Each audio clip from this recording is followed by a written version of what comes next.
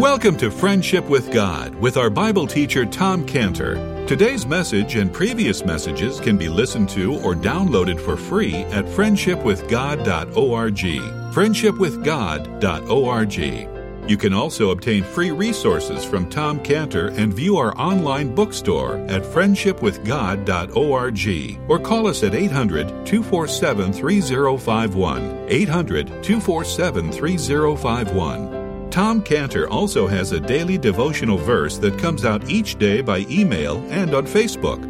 To receive this small daily devotional verse that Tom Cantor puts out, you can sign up at friendshipwithgod.org, friendshipwithgod.org, or find Tom Cantor on Facebook by searching for Tom Cantor and Friendship with God. Now, here is our Bible teacher, Tom Cantor.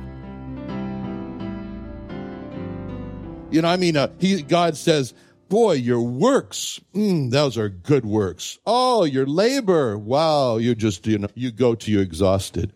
Your patience, oh, you're so patient. And you can't tolerate which is evil and expose heresy and wrong doctrine, and they're liars. It's wonderful. You haven't fainted. But then it would be nice if it stopped there, but it doesn't. He says in verse 4, Revelation 2:4, he goes on, nevertheless, now this is the painful part, I have somewhat against thee because thou hast left thy first love. That's bad. Remember therefore from whence thou art fallen, and repent and do the first works. Now, where did they fall from? Their first love. What did they forget? Their first love. What should they do the works of? The works of their first love. Or else I'll come quickly unto thee and remove thy candlestick out of his place, except thou repent. Very serious. So here's this church, perfect orthodoxy, doctrine or statement of faith was even something that Gary Coombs would have approved of, The Church of Ephesus had a perfect record of works. They worked themselves to the bone for the Lord, but the Lord had a terrible, terrible, terrible accusation against them when they lost their first love. So what does that mean? They lost their first love.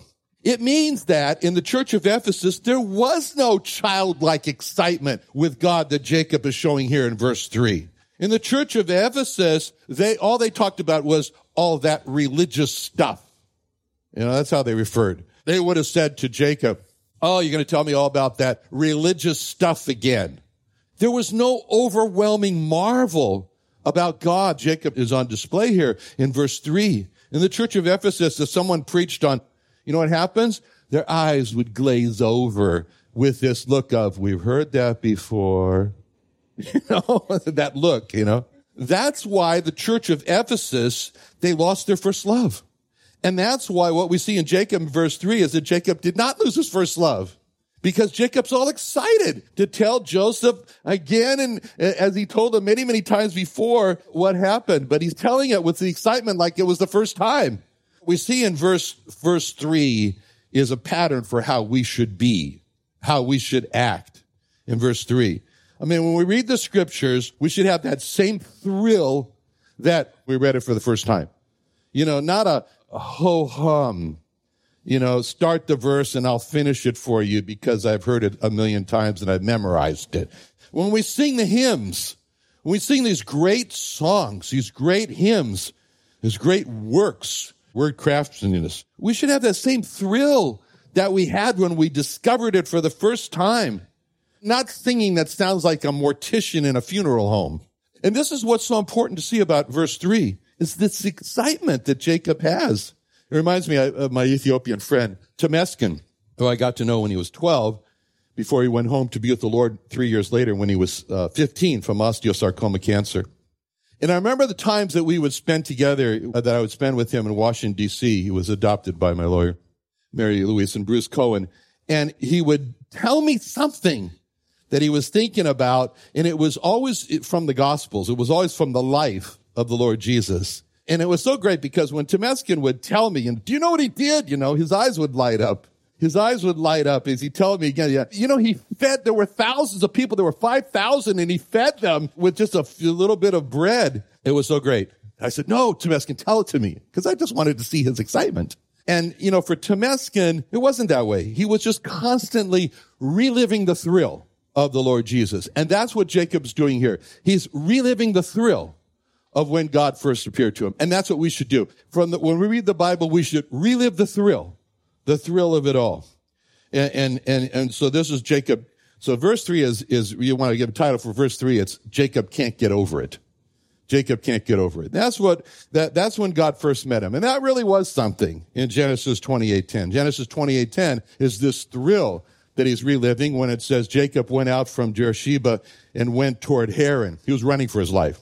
He alighted upon a certain place and tarried there all night because the sun was set. And he took of the stones of that place and put them for his pillows. Right? That was Jacob saying, this is my pillow. This is my pillow here. And he lay down in that place to sleep.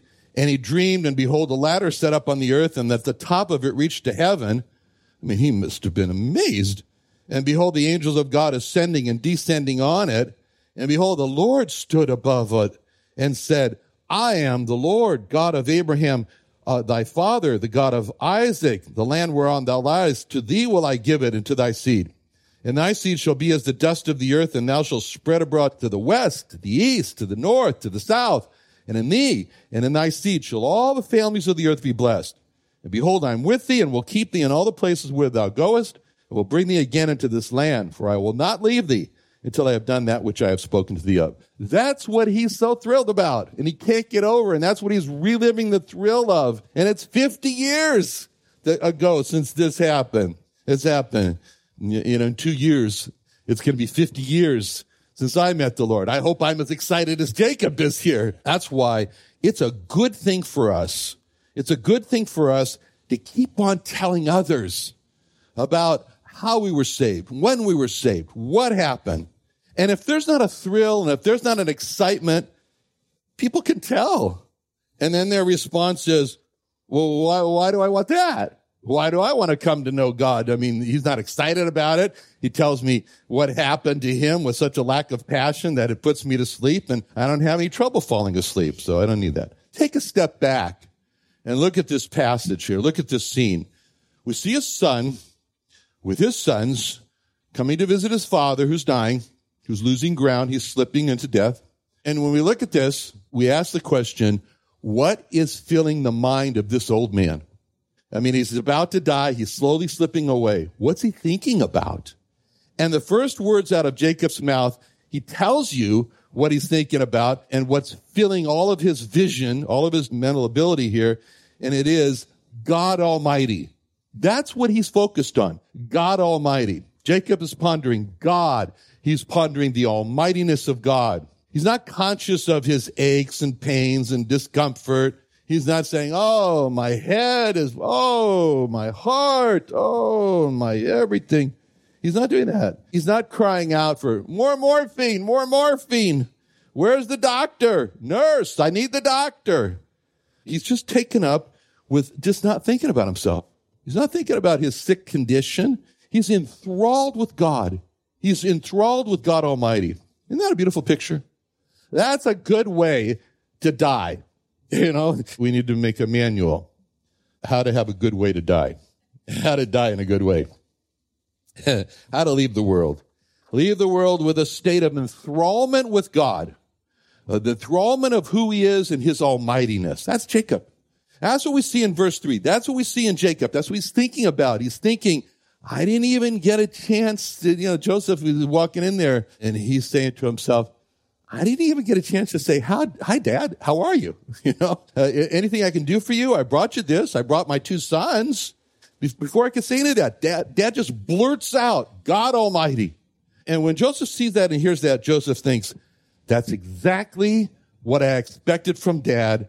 That's exactly what I wanted my boys to see and remember that about their granddad. How granddad was a man of God, totally taken up with God, and that's what I wanted my boys to see. I couldn't describe this to my boys. I couldn't tell them about this, that here's a man who's dying, who got all the aches and pains of a person who's dying, and he sees his whole life dwindle away, and all he's talking about is God Almighty. I couldn't tell my boys that. They had to see it for themselves. So Jacob says in verse 3, God Almighty appeared unto me. And like I said, you can sort of hear Jacob saying, he really did. He really did. He actually appeared to me. I'm such a worm. Why should God Almighty care about me? And that's what astounded Charles Wesley. And Charles Wesley, he couldn't get over it also. And so he writes the hymn, and can it be that I should gain an interest in the Savior's blood? Did he really die for me? Died he for me who caused his pain? For me who him to death pursued? Oh, that's amazing. Amazing love. How can it be that thou, my God, shouldst die for me? How can it be that God should die? But then how can it be that God should die for me? Oh, yeah. What Charles Wesley was really saying there was that, could it really be that God Almighty died for me? And that's what Jacob's doing. Jacob is saying there, could it really be that God Almighty appeared to me? Then we see specifically what Jacob is all worked up about, he's consumed with. And he's thinking about the wonder of God appearing to him at Luz, which is in verse 4. And he said to me, behold, I will make thee fruitful and multiply thee and make thee a multitude of people and give this land to thy seed after thee for an everlasting possession. So he's really happy. He's rejoicing. And first, that God's going to multiply him and his descendants to become what God calls a multitude of people. Another place he talks of many nations. And second, he's going to give Jacob the land of Canaan. And that's what he's rejoicing in, these two promises that God gave. He's going to be a multitude of people. He's going to get the land of Canaan. It's an amazing sight to see him here. It's an amazing sight to see him rejoicing over these two promises. It's amazing because he's so close to death. And so really, in that position of being so close to death, really Jacob could stand on this side or he could stand on this side. It was a choice. And so he could have stood on the side of unbelief. Jacob could have said, oh, what's the use? God's promised to make me a multitude of people and give me Canaan. I'm hours from death. My family is nothing compared to this great number of Egyptians. I'm just a speck in this multitude. And God's promised to give me the land of Canaan. I'm living as a refugee in Egypt. And Canaan seems so far from me. I don't see how I'm ever going to get back to Canaan. That's what he would have said if he was standing over on this side. I shouldn't have stood there because he's standing over this side on the side of unbelief. But Jacob didn't stand on that side. Instead, Jacob stood on the other side of belief. And this is the case where he says, oh, God Almighty promised that he's going to make my family to be a multitude of people. Give me Canaan. I'm rejoicing in that. And how God is going to do that, I don't know. But I'm thinking of how God in his great almightiness is going to take my little family, a little seed, and he's going to make it explode into this great multitude of people. I'm thinking, how's God going to do that? How's he going to break through the barriers of me being in Egypt and propel us back to Canaan? You know, he might have thought to himself, he says, I don't know how God's going to make us explode onto a people, but maybe he's going to make my descendants to cover the land of Egypt. I don't know how God Almighty is going to do it, but I know he's going to do it. I don't know how he's going to keep my descendants from becoming mixed in with the Egyptian people, but maybe God's going to make the Egyptians hate my people and make them slaves and build cities. Who knows? And then make the Egyptians kill all of our male children. I don't know. But however he's going to do it, God's going to do it. I don't know how God's going to make my descendants out of Egypt, but maybe it'll be that he'll just open up a big sea, like the Red Sea, and we'll just all walk on that in dry land. I don't know, but God Almighty, he's going to make it happen. What he's really saying here in verse 4 is that Jacob didn't know how, but Jacob knew who. And that makes all the difference. He didn't know how his descendants would become a great multitude of people, and he didn't know how his descendants were going to get back to the land of Canaan, but he knew who. He knew who was going to make this happen. God Almighty. He's going to make, who is going to make his people a multitude of people? Who's going to give the land of Canaan to him? It's going to be God Almighty. I mean, he didn't know how because he didn't have the book of Exodus yet. But you know, now he knows. But anyway, what we see in verses 3 and 4 is a picture, again, of faith. What faith looks like, which again, Charles Wesley wrote these words, faith, mighty faith, this is Jacob, faith, mighty faith, the promise sees. and looks to God alone, God Almighty, looks to God alone, laughs at impossibilities, and cries, it shall be done. That's what he's doing. That's what he's doing in verse 3 and 4. He sees this promise in verse 4. He looks to God alone, Jacob did. He laughs at impossibilities and says, it'll be done. It'll be done. Now, Joseph, he's brought his two sons to Jacob, and Jacob is like his father Isaac, kind of ran in the family, bad eyesight. Runs in my family too. I can't see you if I take my glasses off. I can't recognize you. Anyway, Jacob can't see, like Isaac couldn't see. He can't see. And in verse 8, he doesn't even recognize his two grandsons when he says in verse 8, who are these? It's like I could look and say, who is that? Oh, that's Scott. Okay. So anyway, so even though Jacob cannot see enough to recognize his two grandsons, Manasseh and Ephraim, they're standing right in front of him. He just goes on to speak about them. I don't know who these are, but let me talk about that. He says in verse 5, and now thy two sons, Ephraim and Manasseh, which were born unto thee in the land of Egypt before I came into Egypt, are mine. As Reuben and Simeon, they shall be mine. Thy issue, which thou begettest after them, shall be thine, and shall be called after the name of their brethren and their inheritance. So Jacob here, he's been thinking about Joseph. He's been thinking about his children. He's been thinking about how Joseph, for the most of his life, was a disadvantaged kid. I mean, he didn't live with his family.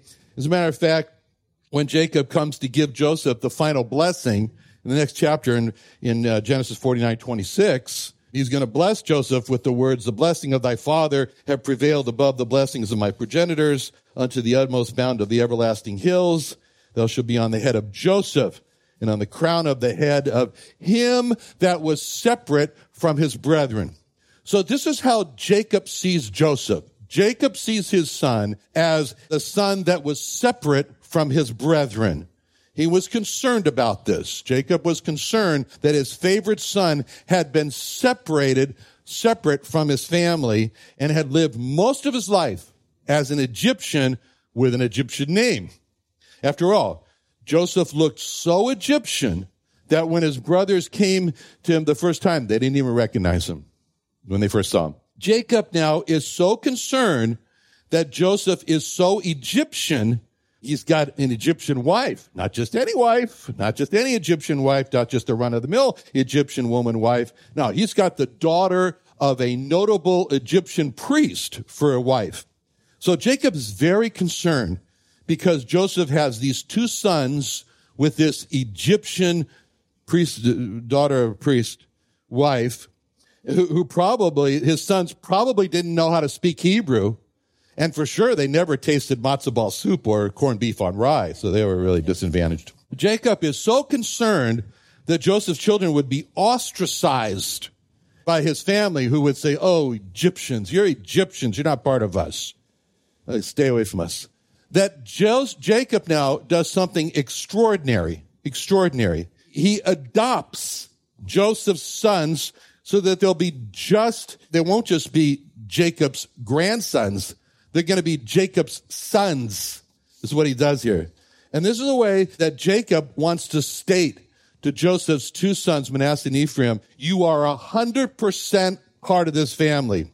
Forget about the fact that you have an Egyptian mother. Forget about the fact you're born in Egypt. Forget about the fact you don't know how to speak Hebrew. Maybe they did. I don't know. You are going to be adopted, and you're going to be put on the same level as Reuben and Simeon. Reuben and Simeon were the first and second born. So Jacob is putting Manasseh on the same level as Jacob's firstborn. Actually, he switched it, but that's another story that's coming, but doesn't matter. And he puts Ephraim on the same level as either Simeon or Reuben. This is how strong Jacob was in his desire that Joseph's sons, who were born in Egypt to an Egyptian mother, should be absolutely not Egyptians. And most people would look at Manasseh and at Ephraim, well, it's not so bad. I mean, they got great prospects for a future. I mean, after all, they come from a great Egyptian lineage, being the grandson of a famous Egyptian priest. They had great opportunities in Egypt. They had opportunities for wealth and for education. The sons of the governor of Egypt. What's so bad about that? But Jacob wanted his two grandsons to see that it's far better to join yourselves, boys, to the God of the Hebrews and to turn your back on Egypt and become a full part with God's people. So when he does this remarkable thing of adopting Manasseh and Ephraim, he's setting Manasseh and Ephraim up that later they will each get a distinct part, an inheritance in the land of Canaan. That will be their inheritance. There's no part in the land of Canaan that will be divided for Joseph. There is no Joseph's lot there like there is for all the other sons. But instead, Joseph's lot is now going to be subdivided into Manasseh and Ephraim. Now, there's still going to be 12 parts, 12 tribes. God does it because he did just to be a little confusing about the whole thing, you know. But it's still going to be 12 parts, but the Levites are not going to have an actual part of the land, so it's still 12. And they're dispersed throughout all the land of Canaan. Now, later on, Jacob in verse 16, he's going to pray. He's going to pray in verse 16, the angel which redeemed me from all evil, bless the lads, and let my name be named on them, and the name of my fathers Abraham and Isaac, and let them grow into a multitude in the midst of the earth. So when Jacob prays, let my name be named on them, the name of Abraham, the name of my fathers Abraham and Isaac, it's like Jacob at that point is de-Egyptianizing Manasseh and Ephraim. And Jacob's making Manasseh and Ephraim a part of Israel, God's church. So in verse 5, we see Jacob there doing is that this is who he is. This is the quintessential Jacob. This is the essence of Jacob in verse 5. Teaching his grandchildren, even as he's dying, don't look at Egypt as your home. Egypt is not your home. You don't think of yourselves as Egyptians. You're not Egyptians. You do not incorporate yourselves into the fabric of Egyptian life. You take your place with the people of God. It's better to be low inside the people of God than to be high outside the people of God. That's what he's teaching the boys here. It's wonderful to see this, isn't it? It's a wonderful thing. Let's pray. Father, thank you so much for Jacob and for his faithfulness as a grandfather to his sons Ephraim and Manasseh. Lord, may we be faithful also to teach young people and also to have the thrill that Jacob had all the way to the final finish line. In Jesus' name, amen.